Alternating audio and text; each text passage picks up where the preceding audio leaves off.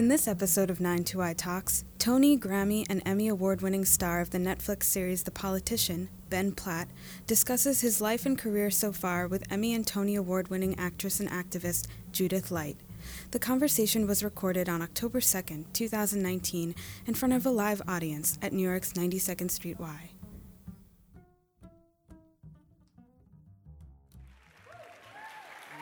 Well, hello. Oh, that's loud. What a nice welcome. Well, very, very nice. Very nice to see you all.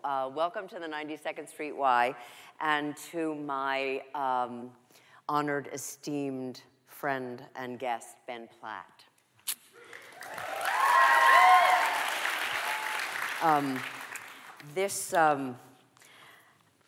This is very special for me. I don't know how many of you were at Radio City Music Hall the other night. So I don't know about you, but I have not recovered yet.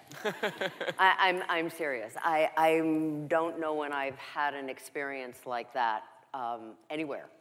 And so tonight, I want to engage in a dialogue with all of us that really talks about not just what Ben has accomplished, but also who he actually is and what he brings. And there's somebody who once said to me, there's nothing to get in life. There's only what you give.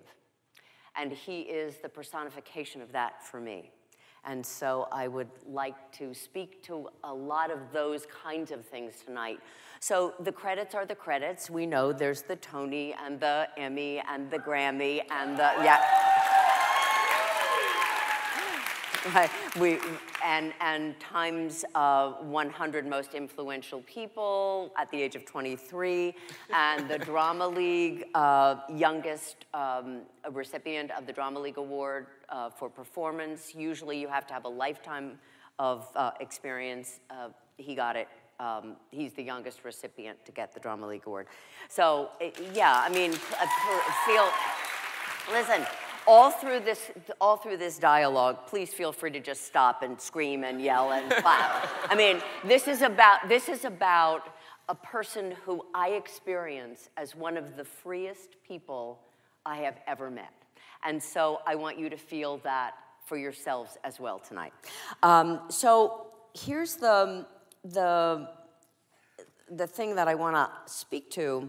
God, I feel like Barbara Walters. You're better than Barbara Walters. Oh, honey, thank you. Well, the hair is better at any rate.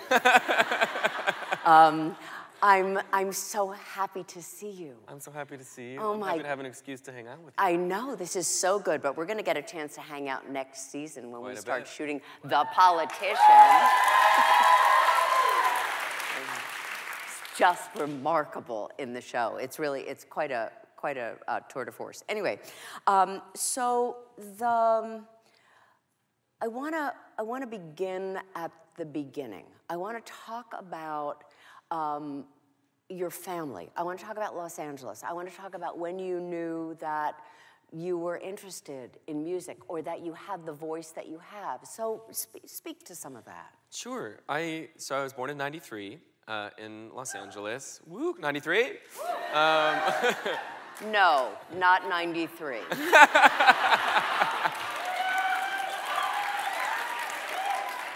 That's right, honey, 49, and you can do the math.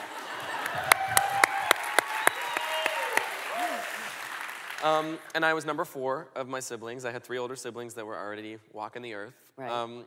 And I was born into a house filled with show tunes all the time. My parents, that was just the bread and butter of not only like what did we play in the car or what did we play in the home, but like the trivia games we play on vacations, the jokes, the inside jokes with the family, everything really was based in entertainment in general, but very specifically musical theater. That's what we all bonded over. And we all went to the same program called the Adderley School growing up, where you do like once a week rehearsals on Wednesdays. Wait, how old are you at this point? I started that at 6. Thank you very much. Yeah. And all of my siblings had done it before me, so I was just raring to get in there, but the oldest you could be in the class was 6, so I had to wait till I was 6.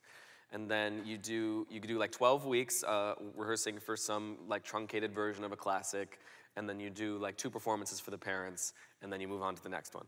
And all my siblings loved it, of course, but I became really infatuated with that program, and that was what I looked forward to in my week more than anything was. What was it about that? When you say infatuated, that's such a powerful word. What is that?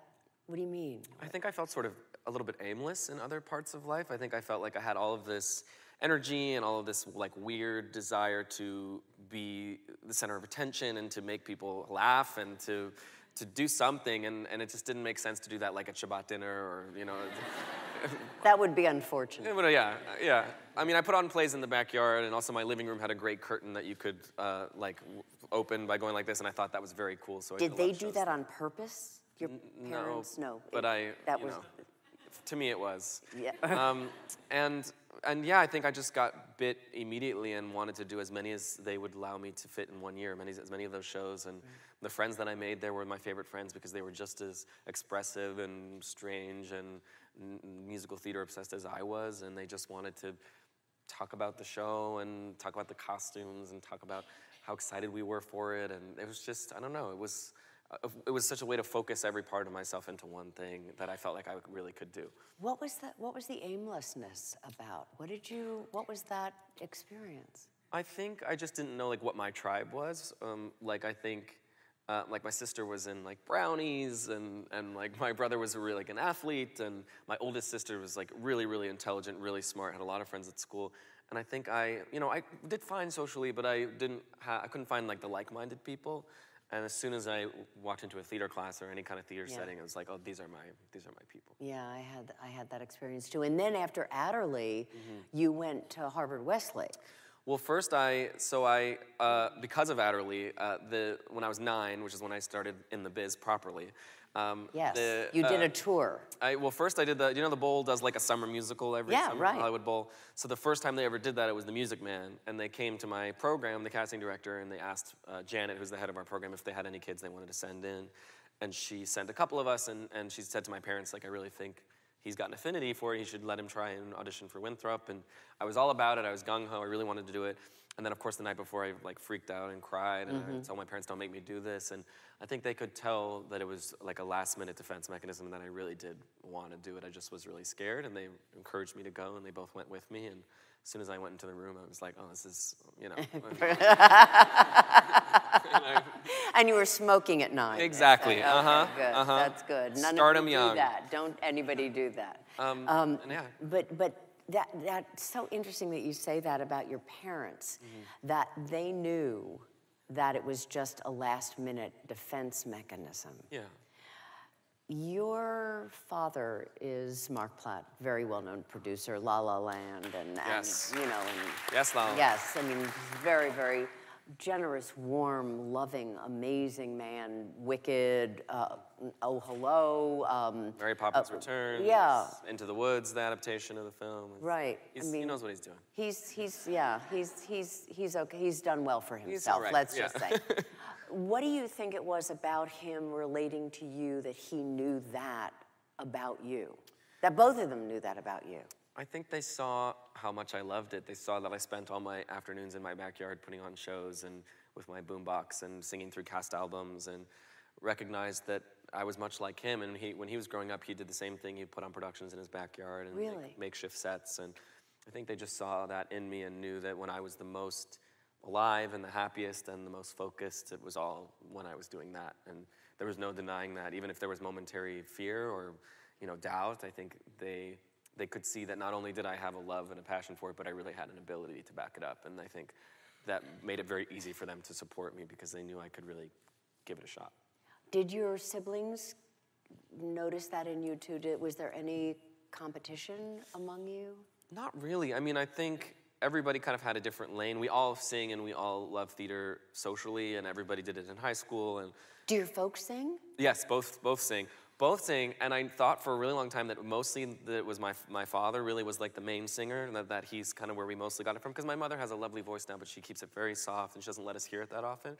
And then when I was 14 years old, my dad played me a recording of my mom singing in college, and it is so crazy how much better she is than him. Like, she's like Karen. She's not here tonight. No.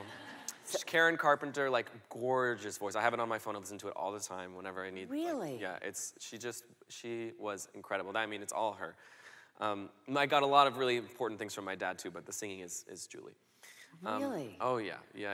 That's so interesting. So everybody's saying, but nobody was as, I think, driven about this particular career as I was. Now, after the fact, my older brother is in the biz, too. He's Jonah. a comedian and writer. He acts. He does musical theater as well. But as far as that very specific one-track mind, that was only me. And then after that, after the Hollywood Bowl, there was Caroline or Change, the tour of that. Did that come out? That came right after that, yes, right? I did a couple of the Bowl musicals. They happened to keep doing shows that had a kid in them. So I did like Young Patrick and Mame, and I was one of the Von Trapp kids in Sound of Music. And don't they call your family the Von Platts? Von Platt Family Singers. Yeah. Right. And we earned the title, let me tell you. But yeah, and then the same situation where the casting director came to Janet from my program and said, we're doing Carolina Change just in LA and San Francisco. And I don't know if anyone has seen Carolina Change, but it's a gorgeous piece of theater. Gorgeous. It's Tony Kushner and Janine Tesori and George Wolfe, and they were bringing the whole original cast except the kid had gotten too tall and too old, so they needed all they needed was a new little Jewish boy, much to my luck. And the kid who actually I ended up replacing, his name's Harrison Chad, and we've become really good friends as adults now, which is sort of strange and funny. But I went in for Janine and George and got the role and did it in the two cities, and it was wonderful. And for how long? Like, I think 4 months in LA, and I stayed in school during that, and then I left school for 1 semester to do it in San Francisco. I missed the second half of 6th grade. But I came back in time to play Muddle and Fiddler at the program. Thank God. There's this Jewish theme that keeps running through your... Well, look where we are. And hello. I mean, that's what you said before we came here. Exactly. And Happy New Year to those of you. Shana Tova. Oh, my God. All right. And if they're not Jews, they're at least allies, because they're here. That's exactly right. But and then tell me what happened at 12. It's a story that you talk about. You talked about it in your show at Radio City, and it was so infinitely charming. Oh, thanks. I'll tell it again. Would you please? If you heard it, too bad. So I basically figured that I wanted to be in love with men and only men from like as soon as I was able to figure that out. I mean, I think even before it was like a sexual adult thing, it was How old were you? I mean, I was 12 when I decided to talk about it with everyone, but right. As long as there's been anything in my mind about anyone romantic, it was always men, and it was more so like a fun home ring of keys kind of moment, where it's like, I just recognized myself in all these people, because my dad was in the business, so I was around all sorts of gay, I mean, especially in the theater. Theater's like 90% gay men. Right. So I was just around them all the time, and I was like, oh, I'm like that. I identify with that, even before it was like an adult, really actualized sexual thing. There's my other tribe. Exactly. Yeah. Exactly. Yeah. Like this is the tastes that I would like to have. And so I didn't really feel the need to discuss it until I was on this trip to Israel in 8th grade. And was it Birthright? Did you do Birthright? It was like Birthright, but I was at a Jewish day school, so it's like just my day school taking us on like a similar Birthright-ish trip. It's like a day school took you to Tel Aviv? They did.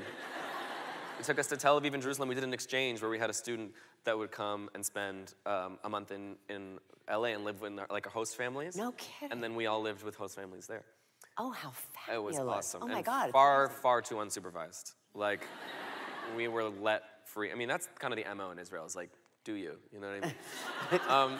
So that's where you got it. Now I know. Yeah. Okay, now I know where you're from. So we're on this trip, and this kid, it was like one of the first experiences I'd had where like we were all going through puberty, and like the girls and the guys were being weird to each other and hanging out in different groups, and it was just those dynamics all starting to come into play. And I was always hanging out with the girls because those were my buddies. Those were my friends. That's who I connected with. And this kid made this comment on the bus. He was like, oh, Ben's so lucky, he's gay, he gets to hang out with all the girls, they don't care, they let him like chill in their rooms with them, and he gets to be close to them and whatever. And it truly was not derogatory in any way. It was just like completely true. Like those were my friends, that's what I was doing. But our Miss Molitz, who was the principal and the chaperone, overheard the kid and was gonna get him in trouble and wanted to get my parents involved. And I was like, this is not the way that I want this to go down, because I don't want the first time we talk about this to be because of like a pseudo-bullying incident that wasn't even a bullying incident. Right. So I went home to the hotel in Tel Aviv and I called them, I don't know what hour, and I said, I have to tell you something. I got on the phone, and I never call my parents and say like, I have to tell you something. So as soon as I said that, my mom was like, oh, this is about your sexuality. So she was totally tuned into you. She knew. They both knew. And I was like, yes. And she was like, first of all, you're very young, and if you decide to change your mind, that's fine. But we know, and you know, you were dressed as Dorothy from The Wizard of Oz for most of your childhood, and you know. Here's a big clue. That's a huge clue. And yeah, she was Friend like, I of have Dorothy. lots of books I've been reading, and I'm going to read more of them. And she'd been preparing for it, and my dad was also like, we love you, and as long as you're okay with it. Like, and they asked me if I was being safe, and I was like, I don't know what that means. I'm 12. I think I'm being safe. Oh my God. It's like, well, it was the question of the time. Of course. I mean, and everybody was asking that question. And they still do. I mean, you know. They still ask you? Of course, everybody. I mean, that's, you know. That's No, but do your parents still ask you? Oh, no. Oh, I was going to say. No. So They stay out of that stuff. All they ask me is he Jewish?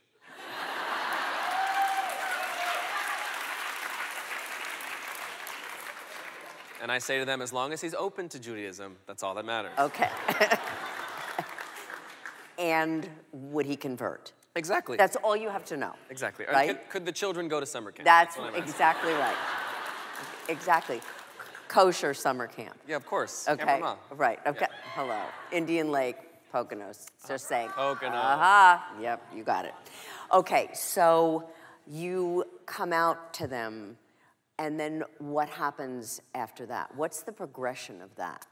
And then it just became a really assumed part of reality. I think telling my siblings was the only weird thing, because... Why? I don't know, talking about anything like sexual or romantic with siblings is always weird, because it's like you're buddies in such a different way, and... I'm an only child, so I don't know. I mean, I wouldn't... It's really crowded. Is it... it's too much. No, I love them. And they couldn't have been more wonderful, all of them, no matter what walk of life they're in. It was just, that was the only one that was kind of a weird thing to broach. But other than that, it became part of my reality. And as soon as I started going to high school, I came to the new school in 9th grade as a gay man and started that way and started dating right away. And I got to have regular dating experiences all through high school, which I know is not given for queer teenagers. That is really not a given. Which I was really thankful for. Most of my firsts happened at cast parties, most of them at the Into the Woods cast party in 10th grade. Was there a particular tune that you were singing in from Into the Woods? Sometimes people leave. Oh. Now, how about that? What about that? I mean, you're single now, right? Yeah. Yeah. How do you... Not for long. So,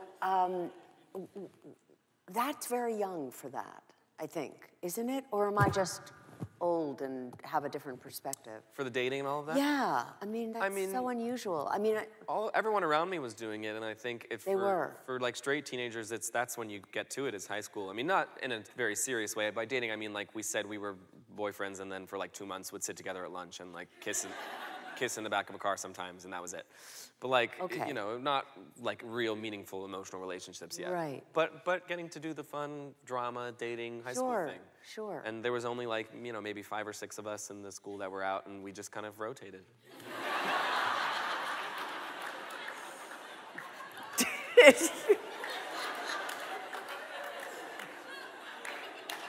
Did you ever think of going to another high school to like meet some other people? Well, no, but that's another great thing about theater is you'd be hard-pressed to do a project of any kind in the theater and not meet a couple eligible suitors. Exactly. But it's dangerous, though, because dating other actors is tough. It's really tough. I mean, it's one of the things I swore that I would never do, and then I ended up marrying my husband, and he was an actor at the time, but now he's a writer, which is, it's so much better. We want a creative, we want an artist, but not in the exact same way. That's exactly right, exactly. They want to know that you have to do 8 shows a week. Exactly. Speaking of 8 shows a week. Yes. How do we do that? How do we do that? I don't know, you tell me. I mean, I don't know. I mean, I know you went off gluten. I know you went off dairy. I know you went off alcohol. I know you went off all of that to protect the voice.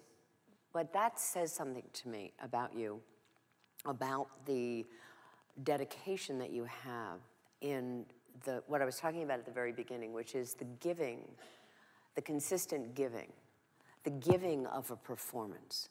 What is required of you? What do you feel is your responsibility to give to people who pay what they pay to come to see you? The answer is in my favorite musical theater song of all time, which is Finishing the Hat from Sunny in the Park with George. Oh.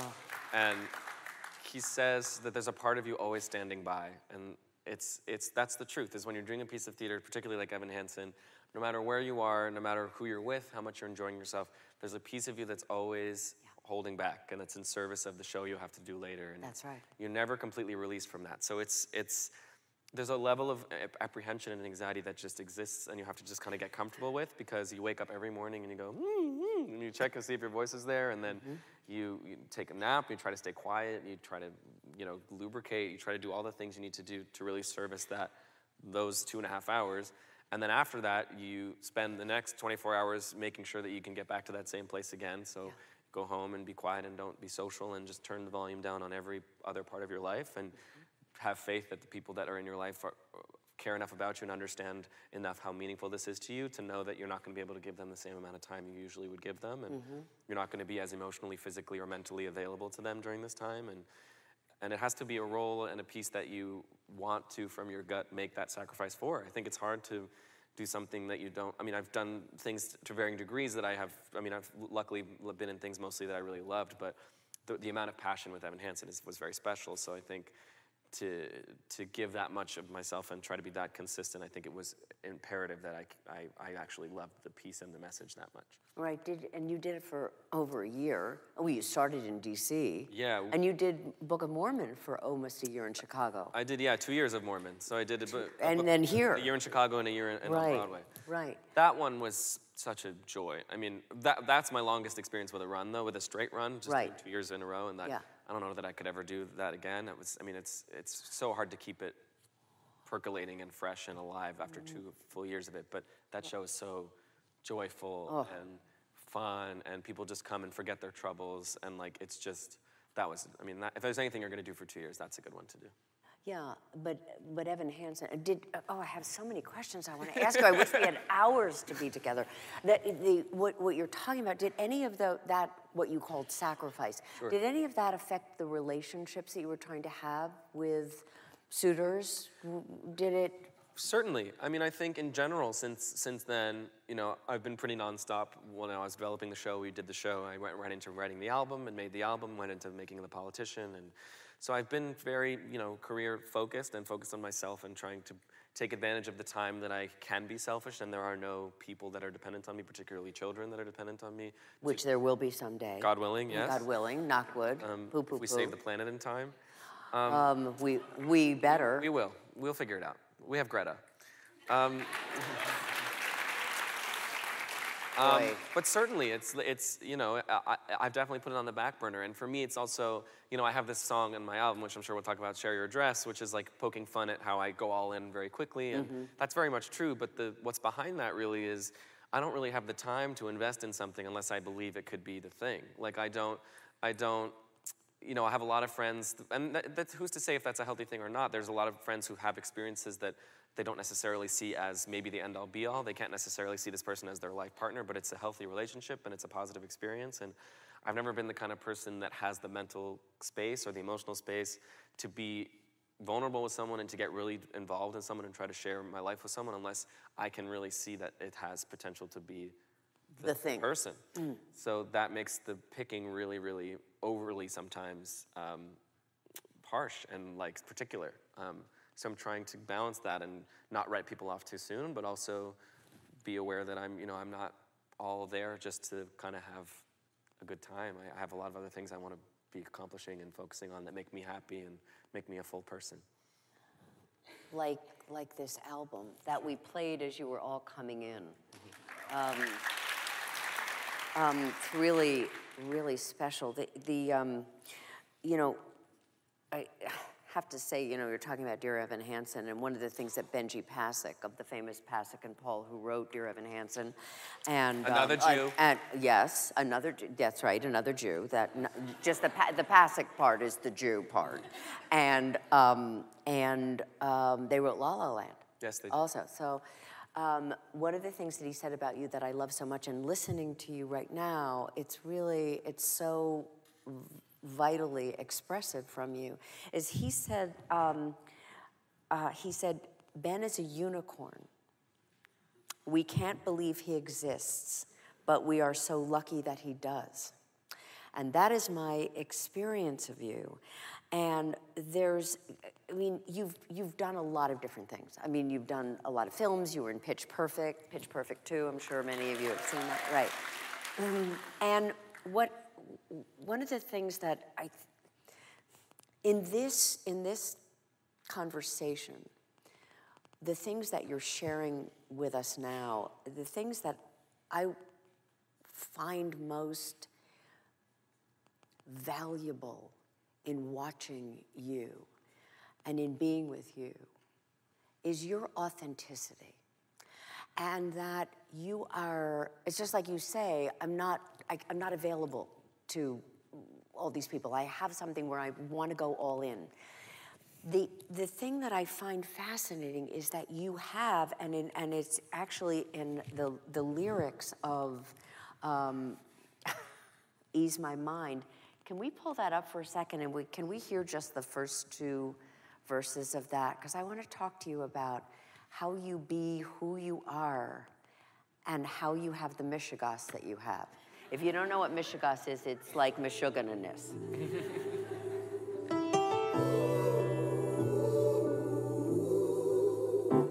Most days I wake up with a pin in my chest. There are thoughts that I can't put to rest. There's a worry that I can't place. Most nights I am restless and quiet won't come. So I lay there and wait for the sun. There's a trouble that won't show its face.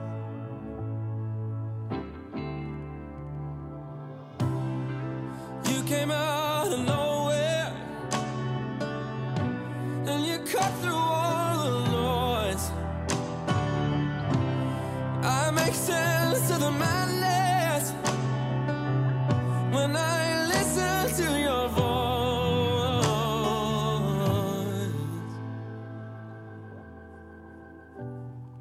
Darling, only you can ease my mind. That. Thank you so much.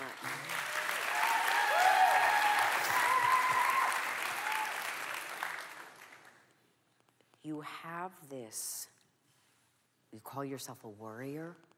You say you are obsessed in some ways about the things that you think of over and over and over again. And the lyrics to that are so potent and powerful and also painful to me. That how do you live with that in this person that is so incredibly generous, warm, connected, centered, gracious? How do you reconcile that? How do you handle that? I know, I want to know how to handle that.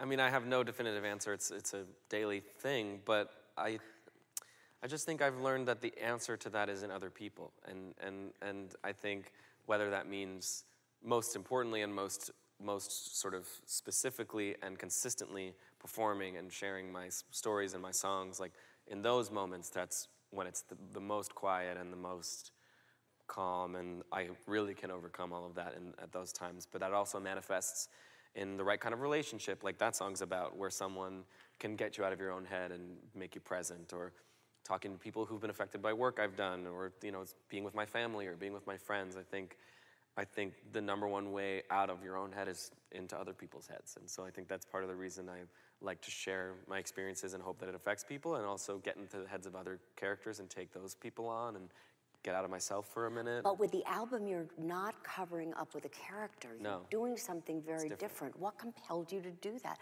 Was it partly this stuff that goes on with you?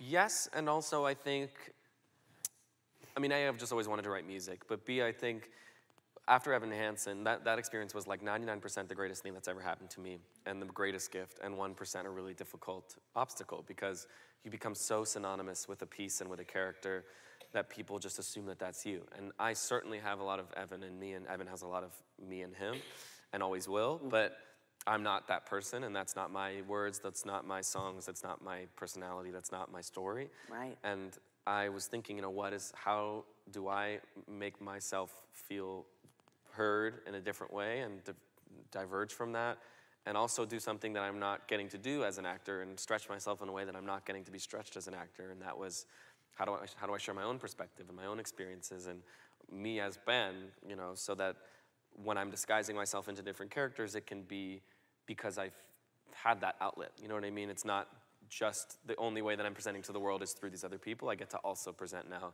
as myself, which is, I think, more vital than I even realized. And now that I've done it and incorporated that into the world of things I do, it's something I always want to go back to. Say more about that.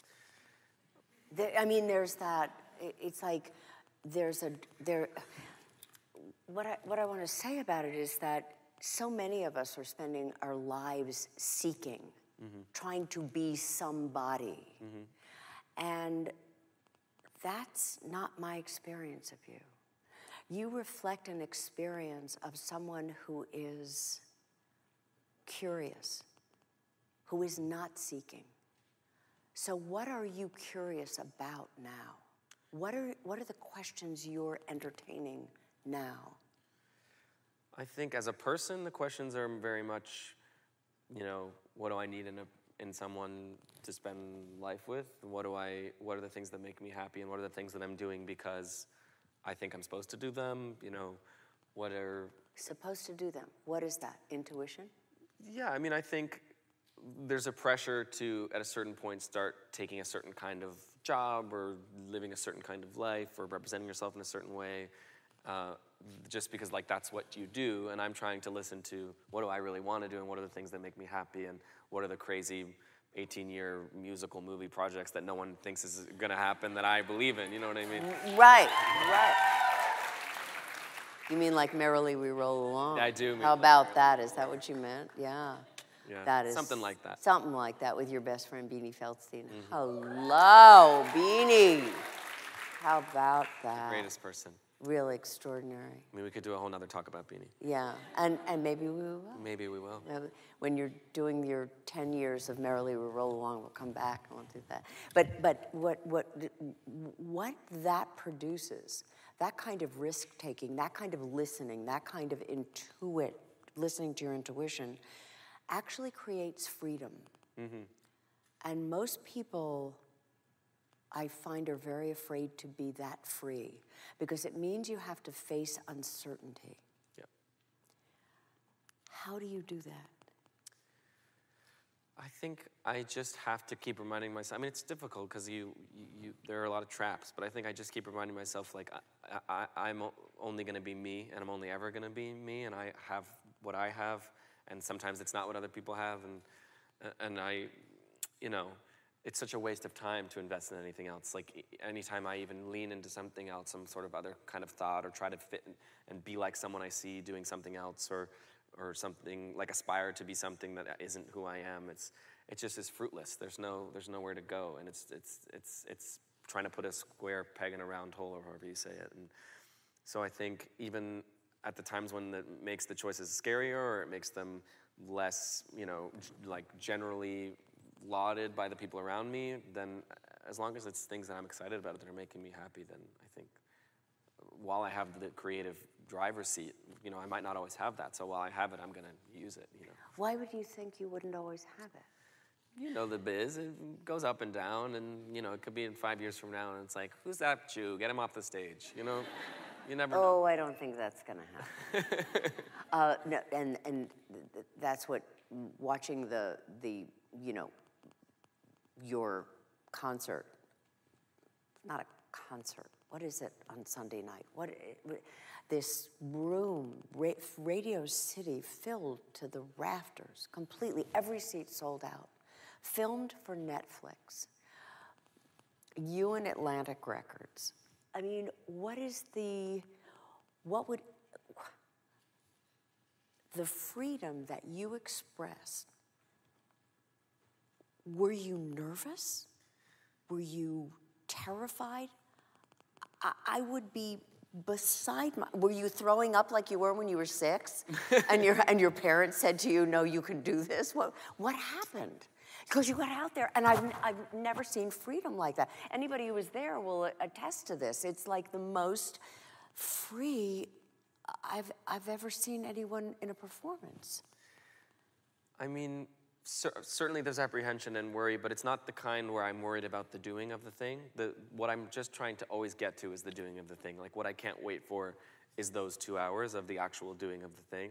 And there's just so many things that can get in the way in my mind before we get there. Like, am I vocally healthy enough? Did I sleep enough last night?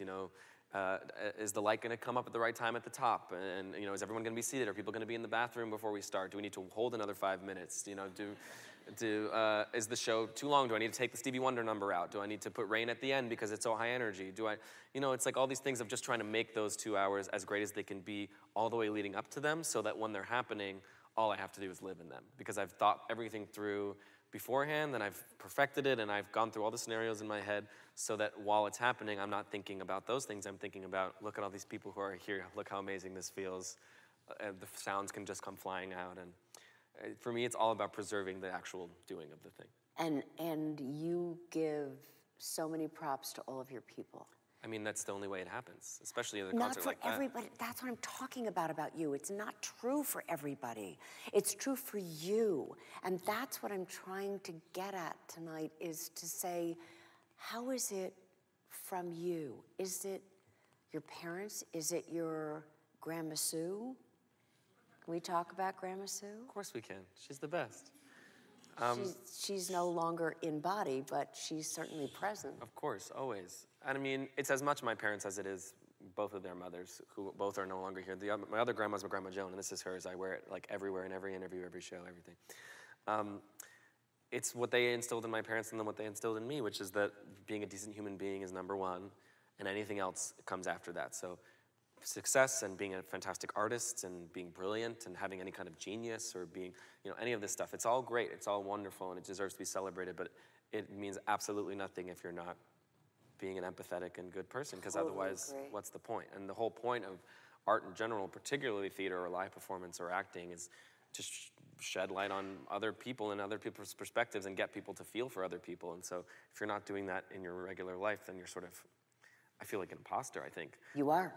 So I attribute it entirely to them and the fact that they make sure that my feet stay firmly planted on the ground. And to my friends. I got really lucky in high school and at the Adderley School, and I made like lifelong friends, some from when I was like 6 and 7 and a lot from like 13, 14. And they're still in your life now? Beanie is one of them, right. My friend Catherine Gallagher, my friend Natalie Margolin, who's a brilliant playwright, my friend Melanie Bornstein, my friend Max Sheldon. We have like a really insular, tight group of people. My friend Nick Lieberman, who directed all of my music videos, right. who is a really brilliant director who's been directing me in comedy videos since we were 14. It's just, you find those people who it has nothing to do with any of the stuff that's going on, and you invest in those relationships, and you know that that's what matters. If God forbid Radio City had gone up in flames and some horrible thing had happened and the whole show had tanked, I could have spent Monday the same way I spent it, which was on my couch with those people, talking to them and ordering food and making jokes about the people we saw at the show. It's like it doesn't matter, it doesn't matter how it went. Of course, they're wonderfully supportive and they love me and they want it to go beautifully, but to them that doesn't matter. What matters is that we get to hang out the next day. So, yeah, I think that keeps me. And just an understanding from my dad, from learning from him, that you don't get anywhere without the people around you. I mean, it takes a village in every sense, particularly with this concert, with these incredible singers and musicians. In a musical, it takes everyone. It takes the crew. It takes the cast. It takes the pit. It takes everyone. You can't get it, like in The Politician even. I was just going to say. Yeah.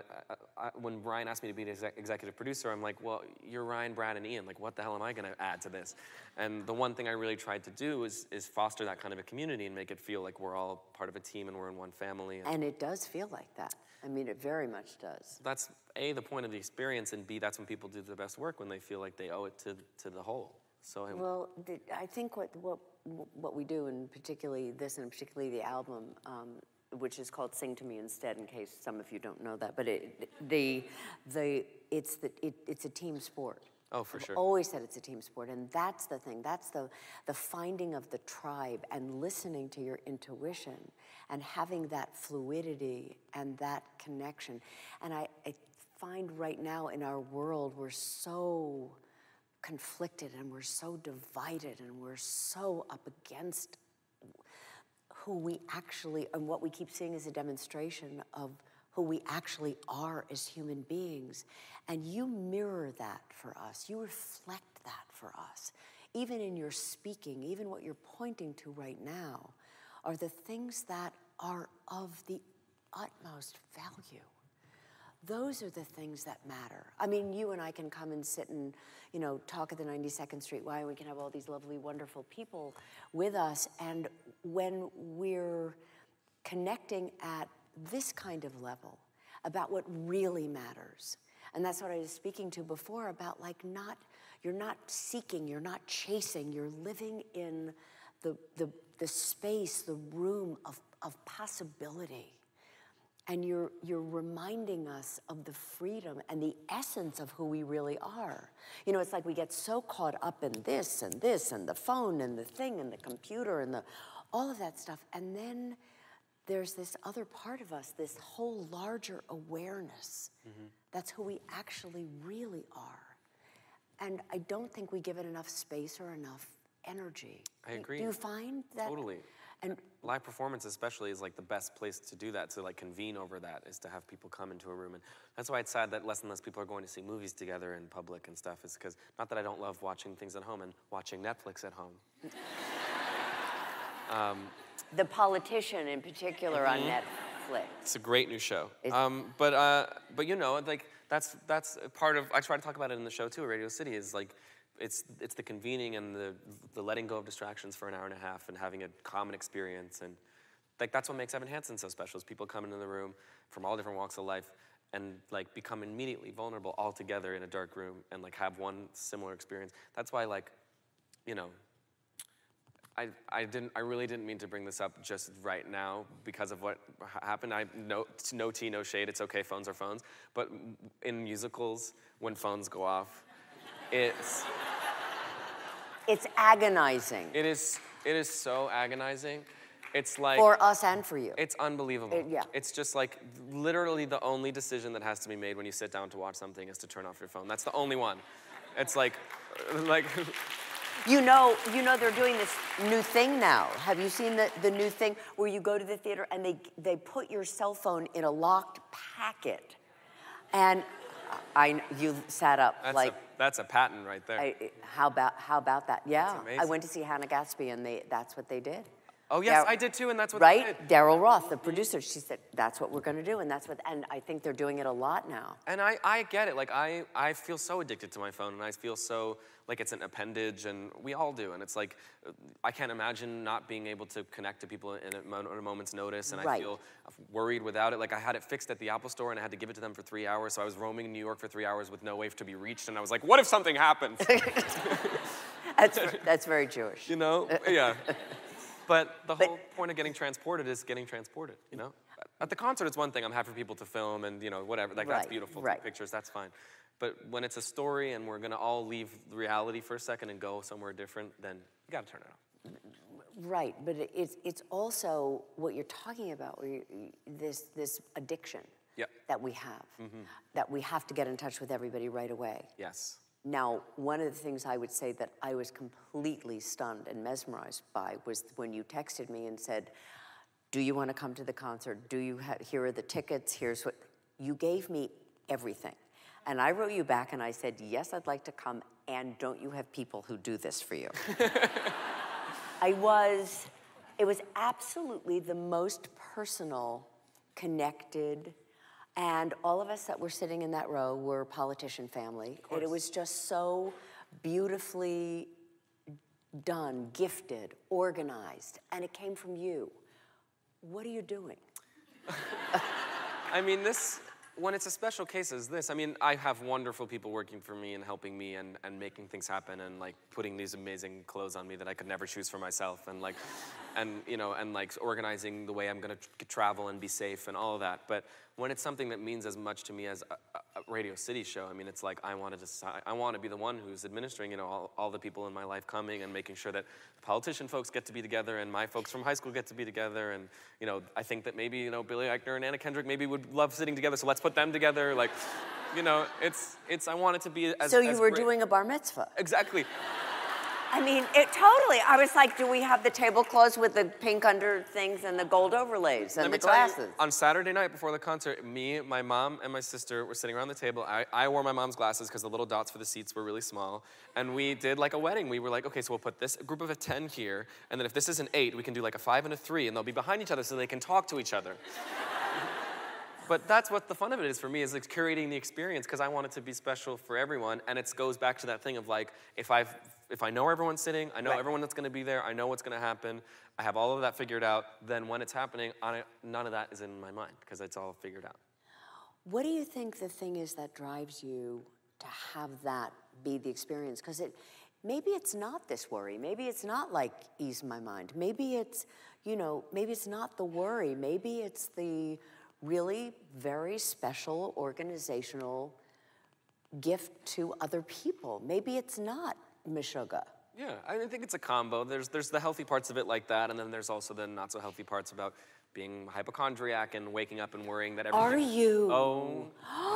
Oh my God. I woke up one time with a bump on the back of my neck and I was like, it's over. And then, and then I went to the You doctor. know everybody's laughing in recognition of this, right? I was like, Mom, you need to make me an appointment with the doctor in an hour. And I went to the doctor urgently. I sat down on the table. He looks at me for 20 seconds and he goes, that's a pimple. And then he leaves. So that's like story of my life. So like things like that aren't great. I'm very bad at flying. That really gives me a lot. Yeah, we were talking about a lot of this. anxiety leading up to and following flights. What's the anxiety? What is it? Lack of control. Like, as you can tell, I like to have control and know exactly what's going to happen and Say hello to the human race.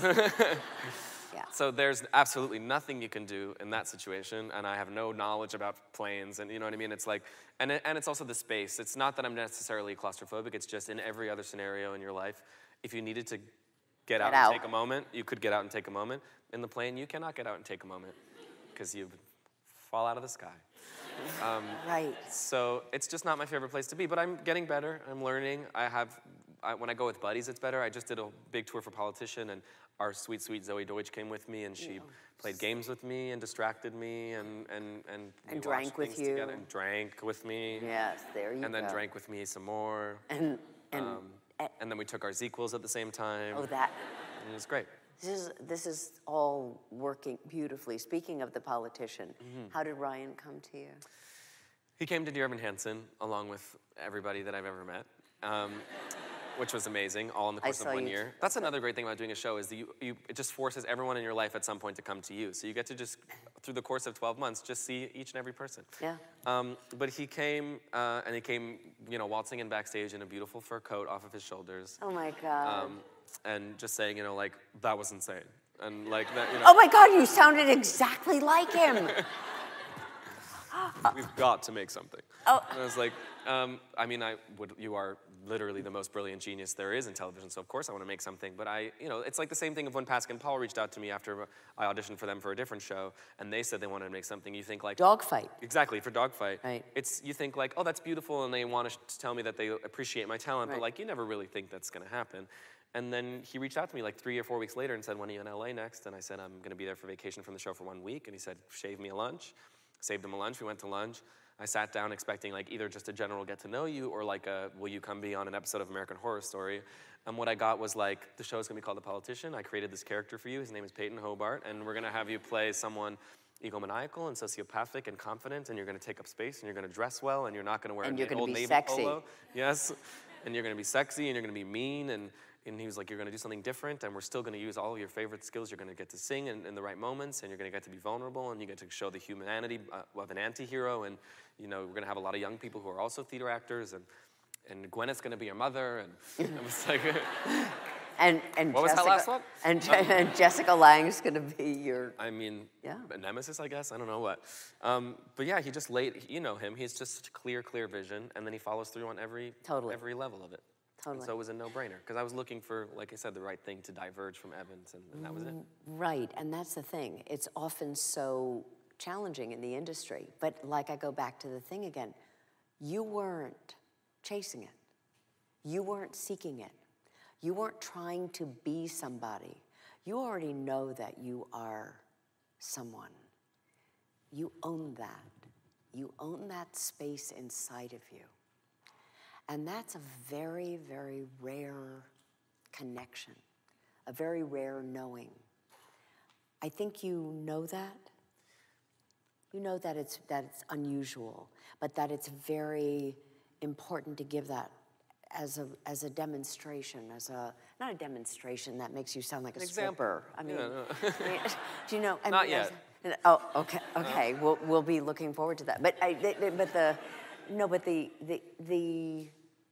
the knowing of that, to mirror that, to reflect that for all of us.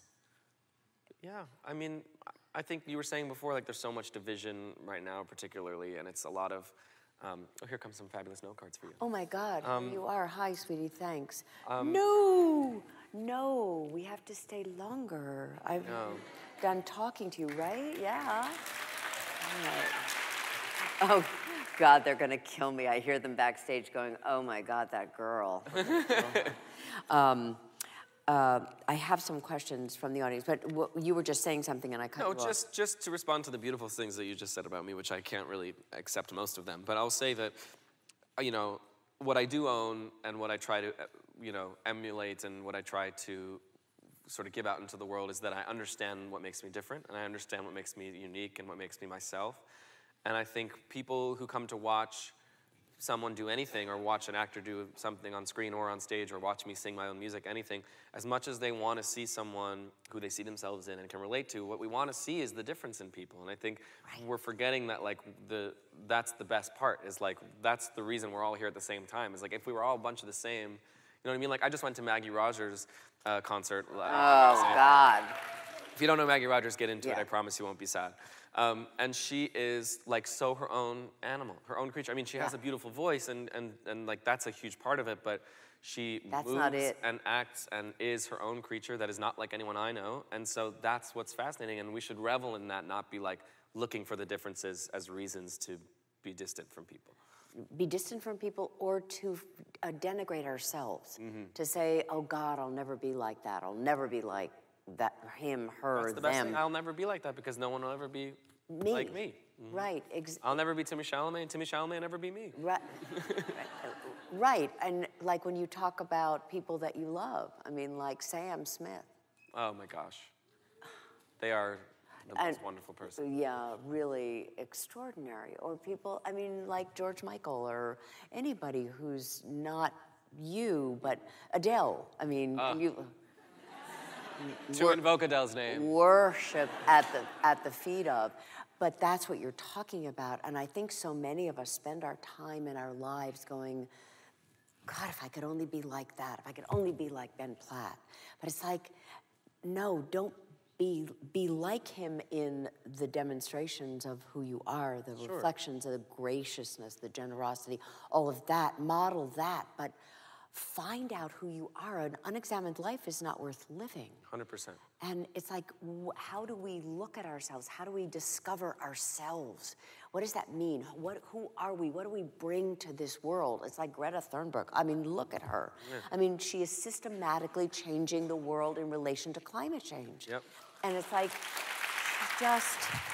and it's like, you've talked about millennials too. You say, actually, the perception of millennials is not the correct perception.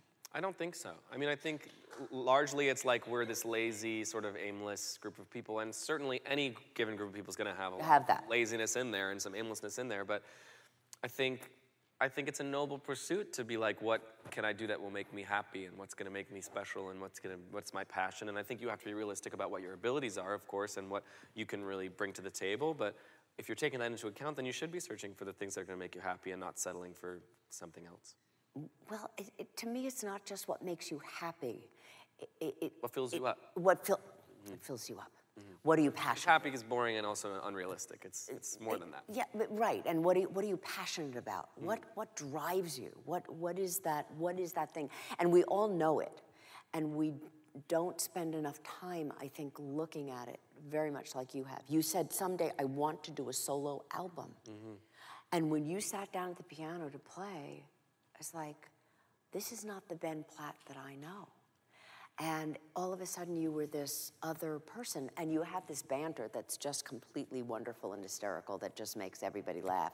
I mean, you know, telling everybody, you know, that you have 14 bottles of water up there and that you have water burps, and then you have, you know, and then you had to go out and pee, and then, I mean, all that kind of funny, fabulous, I hate peanut butter. Singing, thinking about me having to pee. I don't want me singing, thinking about having to pee. I'm gonna go pee. Right. And give your folk and give those incredible singers a chance to show what they can do. I mean, come on. Really fabulous. Okay. No, wrap up by 8:45. Okay, good.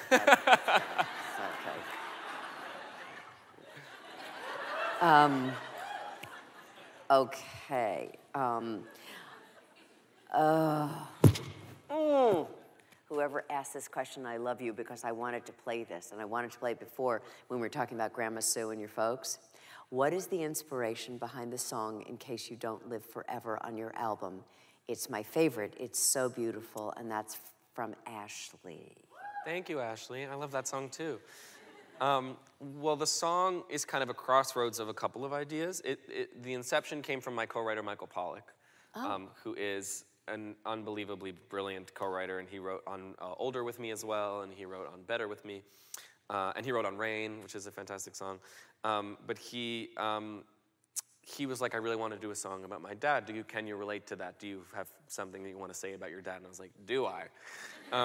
And so it started with this idea of, you know, just all the things I would love to say to my dad. We have this closeness and the kind of relationship that I'm sure you can relate to, where it's like, you feel all these things, but you don't always feel the need to say them, because it's like, oh, it's a given. You know, we talk every day. I love my dad. I love him. He's my hero. But I don't say to him every day on the phone, I love you. You mean the world to me, you know.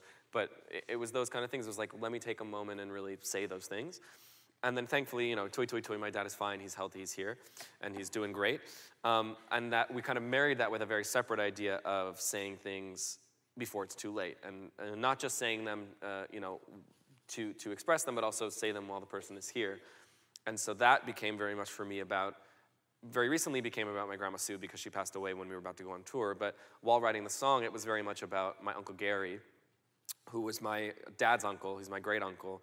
The only other gay member of my family growing up. My little brother is now also queer, which is awesome, and we get to bond over that. When did you find that out? He came out in high school, so like a few years ago. Oh, fantastic. But growing up, yeah, I know, it's the best. My mom got 2 gay sons. Oh my God. But that's a mother's dream. But it's true. But Gary, you know, he was the only other representation that I had of that, and I loved him. And my dad and him had such a special relationship too. He was the one who took him to theater growing up and fostered his love of the arts and of theater. And you know, my dad has just dedicated this beautiful, I don't know what you call it, like a chair, like a certain sum of money to this off-Broadway, to MCC, in the name of new playwrights and new works, in his name, in Uncle Gary's name. Yeah. So that, for me, was what that song came from. That's where it came from. Can you just play a little bit of that, just so everybody can get connected to it for a minute? Oh, no. Yeah. In case you don't live forever. In case you don't live forever. Ben and I can sing it for you now. No.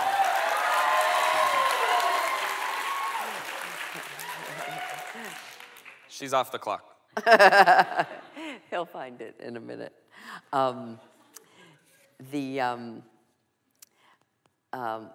Will your cover of River from The Politician be on Spotify?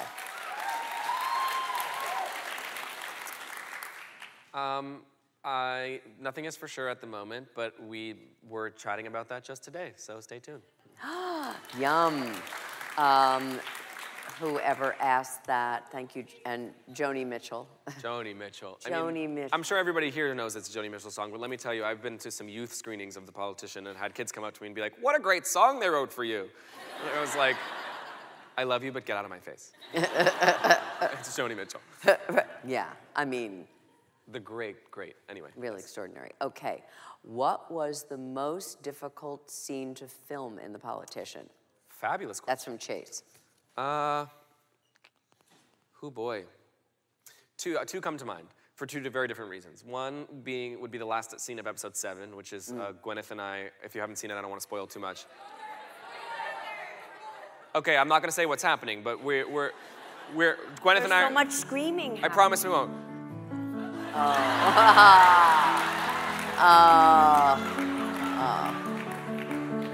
Saved by the Bell. You put all your faith in my dreams. You gave me the world that I wanted. What did I do to deserve you? I follow your steps with my feet. I walk on the road that you started.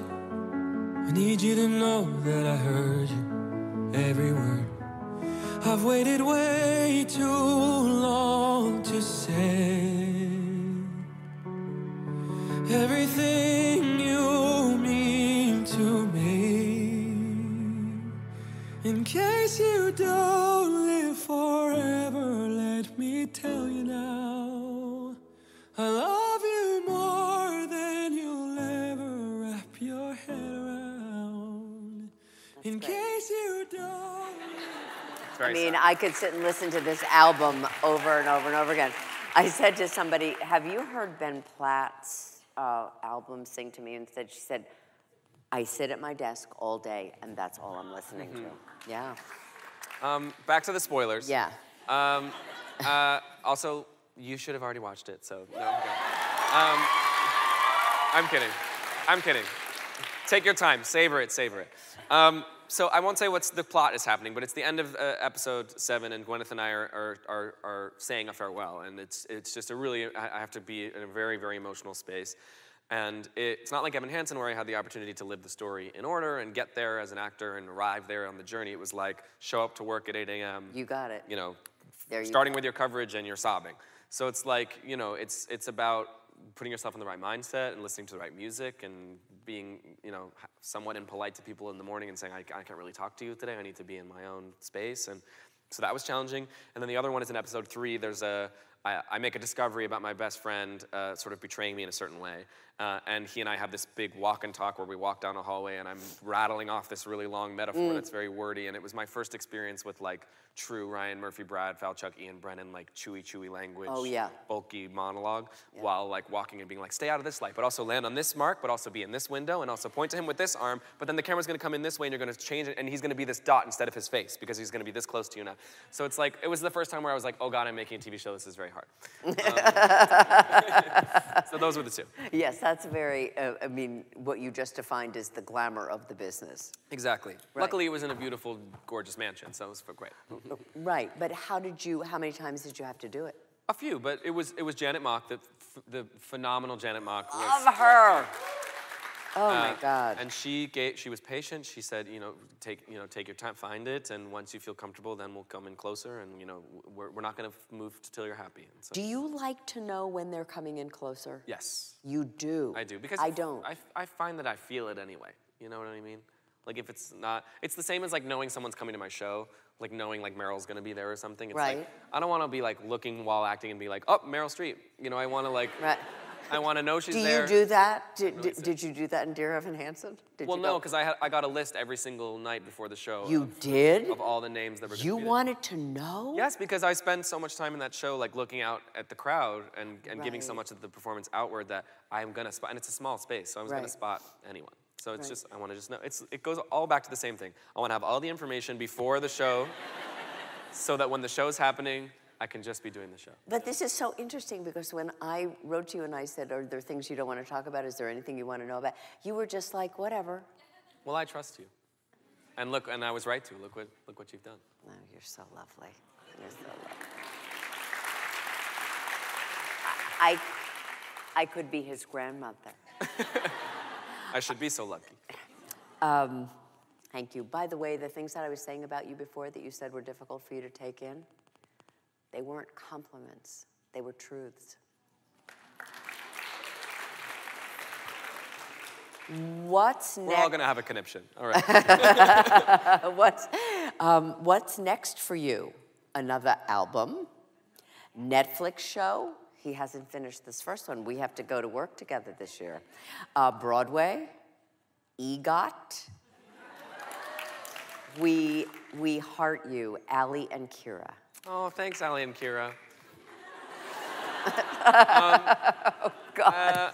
Here's what's next immediately. We start making our second season of our TV show in about 3 weeks. That's right. And if you make it to episode, and if you make it to episode 8, you will see very clearly what the two of us will be doing, and you'll be very excited about it. So that's the immediate thing. I'm still writing music very much so. I have a couple songs that I've written, and I'm going to LA next week to do some more Professor Politician, and while we're there, I'm going to write some more songs. Right. As far as the album goes, certainly I would love to have a second album at some point, but it's all about when is there enough of a body of work to make an album. I'm sure I'll release a couple more songs like Rain, where they're just kind of songs that live on their own, but when I'm ready to have like a whole new story, that's when I'll have a new album, but I don't think you can rush something like that. This first album took about 13 months. That's not a very long period of time, though. But I think that's out of the fact that you had been building that up over time. Yeah, I sort of had all these experiences that I was ready to process and write about. So now I just have to have some more experiences. Right. The EGOT would be a great like cherry on top, but I'm in zero rush to like finish that and put a check on it because like it's all happened very quickly already. So like the longer it takes, the better. Also, it's already happening. It's sort of like, the pencil's already dropped. It's just a matter of time when it hits the table. Exactly. So when it hits, it hits. And yeah. I'll be happy to be in any films. There's a Dear Evan Hansen movie that maybe or maybe is not happening. We're not sure about. Right. How do you feel about that? You know what? We're being so candid and honest here tonight. I'm feeling lots of things about it. Okay. We don't know. I have no idea of the reality of it. We will find out in the next months or so. And there's lots of variables that are out of my hands. It's a studio film. It's an adaptation. It's a lot of things have to happen. Right. I would, if it comes together and happens, then I would love to do it. I am fully aware that I'm a 26-year-old man and I'm not an 18-year-old man anymore. But the character and I are so married, and we're so wed, and it's such a special story, and it's a performance that I would really love to immortalize, even as a little bit of an older person. And so it's about kind of forgiving myself for that age thing, and just letting the world forgive me for that too, and just doing it. So we'll see. That's so great. I mean, this is that thing that I'm talking about. This is the life perspective. This is the context of the way you hold things. And context and framing is all that's important. Your life is more important to you than anything. The career fits into that. Your relationships fit into that. Whatever comes next fits into that. But there's something about an energy. Macro. Yeah. There's something about an energy of going, I forgive myself for it. I trust that the audience who has seen me do this, many people have seen me do this, will also understand that it needs to be me. And whatever comes of that, comes of that. But that is, again, I go back to your intuition, your gut, where you live from. And it's a very different place to live from than all this other stuff, all this craziness about the business. People are going, oh my God, are you kidding? He's so long in the tooth. Why are we going to let him do that? Like, that's not it. And it's not where you're coming from, so the energy shifts. Makes a difference, makes a big difference. Okay, Carrie and Elizabeth, what is the most, I love that these people, someone squealed. But I love that these people are doing it together. It's so sweet. It's like, what is the most emotional song for you to sing from your album? Emotional is a hard word because I don't necessarily think that means what makes me the saddest. I think it's what fills me up with the most emotion in general, and it's always eased my mind. For multiple reasons. It's because of anxiety in general. It's because I've actually written a song that I like to listen to make myself calm. Oh. It's because the relationship that I was in when I wrote it was a really special relationship to me and really did make me feel all those things. And it's someone that still very much is a close friend of mine who I love. And it's just an experience I always go right back to when I play the song. I remember writing it, and I remember the experience of writing it with a brilliant, brilliant songwriter, Ben Abraham, who wrote on a bunch of my record. He's absolutely one of the most gifted musicians I've ever met, and he is on Bad Habit. He wrote on Ease My Mind. He wrote on Temporary Love. He wrote on Grow As We Go. He is a big part of this album. Grow As We Go is another one, too, that's really interesting in your perspective about relating, that you can stay with someone and grow with them. You don't have to leave them. So many people say, I have to leave you, I'm going to leave you so that I can grow. Well, what? Who said you couldn't grow in the backyard? Right. Yeah. Who said you can't grow with your person? Yeah. And what does that mean to do that? I've always said, I think sometimes it's a really noble and correct thing to say, and it really is the space you need, but I also think sometimes it's a defense mechanism. Absolutely. It's a way to say, like, you're getting too close to me and I need to figure out who I am, and it's like, well, I'll give you the space to do that. You need me to leave you be for a little while, I could do that. Like, and I'm gonna need that from you sometimes. So yeah, I love that song. Yeah, that's beautiful. Also, Runaway. That's also another one. It's the first song I ever wrote alone. That's the only one on the album that is that no one else has touched at all besides me. How did that come about? I mean, for those of you who don't know it, we don't have to play it right now, but I think hey, I was listening to this album all night, but... It's hidden within The Politician 3 times, if you watch The Politician. Yeah. It becomes sort of a theme of me and this other character. Yeah, I mean, it was just Is the first... this your parents? It's my parents. It's the first thing I sat down and was like, what's the first thing that I feel strongly enough to write about? Of course, it's them. So that was the first thing I tried my hand at, and I loved the song, and I recorded it alone in my apartment and on my little garage band with a little plug-in mic, and I sent it to my parents, and I was like, what do you think of this? And as soon as they loved it, I was like, well, okay, I'll send it to Atlantic too. And so I sent it to Atlantic, and then we started the album. We love Atlantic. Oh, this is great. Any tips for aspiring performers or actors? And what he says is, which is interesting, he says, any tips for inspiring performers or actors? So maybe he does mean that. Maybe I misinterpreted. Like, how do I inspire others? Yeah, any tips for inspiring performers or actors? Yeah, and that's from Thomas Dang. I mean, a broken record, I feel like whenever I'm asked for any kind of counsel or advice, like I'm on my own journey. I don't have a ton of expertise to give because everybody has a different life. But as soon as I started investing in what made me singular and what made me different and what made me earnest and effortful, and I didn't try to match anyone else's vibe or anyone else's map, that's when things started going really well. So I think anything you can do to invest more in that than in shaping yourself to a box that's been working already is gonna bode well, I think. Yeah, definitely.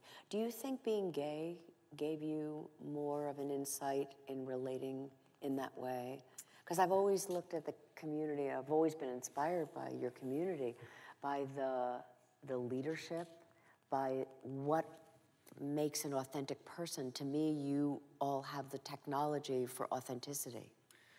Yes and no. I mean, I think yes, because we have no choice but to embrace who we are, because that's the only way to survive. Well, some people don't. I know, unfortunately, that it takes a lot of people down, and that's mostly society's fault. But also, I think I'm really feeling very encouraged to be part of a generation where that my sexuality is a piece of my puzzle and a piece of my tapestry as an actor and as a person, and is not the subject of my autobiography. It's not the source of my trauma. It's not the source of my adversity. It's not the source of oppression for me. I think it's obviously important to watch stories that represent that and remind us where we've come from. The same way it's important to remember all this stuff the Jews have been through, and I think we shouldn't forget our history, but I think moving forward and not constantly feeling the need to make announcements and make proclamations and be very particular about labeling and all of this, it's like it's great, because then we can move into so many more interesting things. Like that's one of the best things about The Politician is my character is sort of just queer because he's queer. He has one relationship with a person who he's very much like and who is his equal, who he connects with because they're very similar, and that happens to be a woman. And then he has a connection with someone who has all the things he doesn't, because he's empathetic and he feels for everyone, and my character can't do any of that, and he's a man and he loves him too. So, and Gwyneth's character has a queerness to her, and Ronnie Jones, who plays Skye, her character has a queerness next to her, and it's everybody in The Politician in some way is somewhere in very the middle. queer outside the box and defining them. And that's the kind of material I want to see. Yeah. I'm tired of just like the queer character being defined by their queerness. Right, right. Did you ever think? Bravo. Did you ever think that it might stop you? Did you ever fear it might? I fear that it would limit me, and I think we all still have that fear. Anyone who's queer has a fear that, like, well, no one's ever going to cast me in, the lead of a musical where the main love story is a man and a woman because everybody knows in my Instagram that I date men. Like, you know what I mean? It's like you have to kind of release that and think, like, I want to work with people who are have a much more open mind than that and can focus on what are my abilities? Am I right for this character? Can I make, me and Laura Dreyfus fell madly in love 8 times a week, and I think it was pretty effective. Yeah, absolutely. Yeah. I made out with her more than I made out with anyone I've ever dated, so. Well, we want to look to change that. What was your experience like working with choreographer Judith Light on Rain music videos? Oh my God. Love your modified mashed potato. Yes, absolutely. For those of you who don't know that, that's from my generation, the mashed potato. Sarah Bricker. Woo! Excellent question. It was a dream come true. For those who don't know, Judith Light, he choreographed my video for the song called Rain, and he is pretty legendary. He choreographed little music videos like Single Ladies and Formation. Just little things like that. Yeah. He is absolutely brilliant, and it was incredibly intimidating. I am not, by trade a dancer. I have always loved to move. I love to go out and dance. I love to dance with my friends. I think it's such a great release and such an important way to like be in your body and just let everything go. But I'd never done it in my own work, and I'm always trying to do things that make me scared. And my dream, I was like, dream scenario, like what if Judith Light like happened to be like in New York and available? Like, let's try. Like, I know it's not going to happen. Like, we're going to end up like with somebody from the theater community, and that's wonderful too. And then lo and behold, he was there for the VMAs. He could give me 3 days, and we were in the studio together, and he put movement on me that worked for me, and it was wonderful. And it really does. All your videos do. Your videos are plays. They're like plays, and there's a sense of starkness and cleanliness about them. Does that come from your vision? Totally, and the first, I have to also attribute all of the videos leading up to Rain. Rain was directed by a fantastic guy named James Larice, but all of the other videos were directed by, like I said, my best friend Nick Lieberman, who is incredibly talented, and he and I share the same feeling that just because music is pop music, it doesn't mean that it has to have no context and no narrative and no emotional world to live in. Right. Not that I don't love an amazing video that's just like colors and sashes, like that's amazing, but that's just never something I can get on board with and relate to. I can't relate to just that kind of abstract palette. I need to put the song in some sort of context. Right. Even if it's not all the way specific. Rain is like I'm on some highway at some gas station dancing in some magical convenience store, and like that's fine, but there's some beats to it, there's some specificity to it, and I need that. But we have to wrap up, so sorry. Oh my God, that's right. Yes, you have to go to Boston. I do have to That's go to right. I was just being selfish with my time. I have to tell everyone at Harvard to watch The Politician. Yes, and you will. I have one more quick question, and it's how did Jewish summer camp influence your life? Well, there's a question to end on. I mean, what a way to finish. My mother couldn't have planned it better herself. Jewish summer camp changed my life. I mean, I made beautiful friends there. It taught me to be independent away from my parents. I got to play Sky Masterson in Hebrew and Guys and Dolls. You did it in Hebrew? Hey, lady, tnili mazal. Hey, lady, tnili mazal. Him matzocheret odech lady mitnaheget rak tnili. Oh my God! Oh my God! Oh my God! Oh my God! This is the new fiddler in Yiddish is the new Guys and Dolls in Hebrew. It's my #1 party trick. Well, it worked. So that was what worked for you. I just have to say, I know we have to wrap up. I wish we could spend some more time together. We'll get to. Yes, I know. I'm looking forward to that. But I just wanted to say that I know I speak for everyone in this room, and I also know that I speak for everyone at Radio City Music Hall and The Politician and dear Evan Hansen. And Pitch Perfect 2 and Merrily We Roll Along, and everybody whose life you have touched. You are an infinite gift, and you are the reflection of who we all would choose to be. And thank you.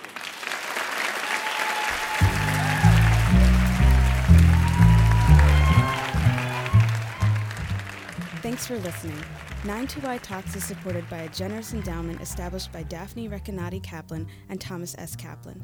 You can subscribe to our podcast on iTunes and find more great conversations at 92y.org/archives.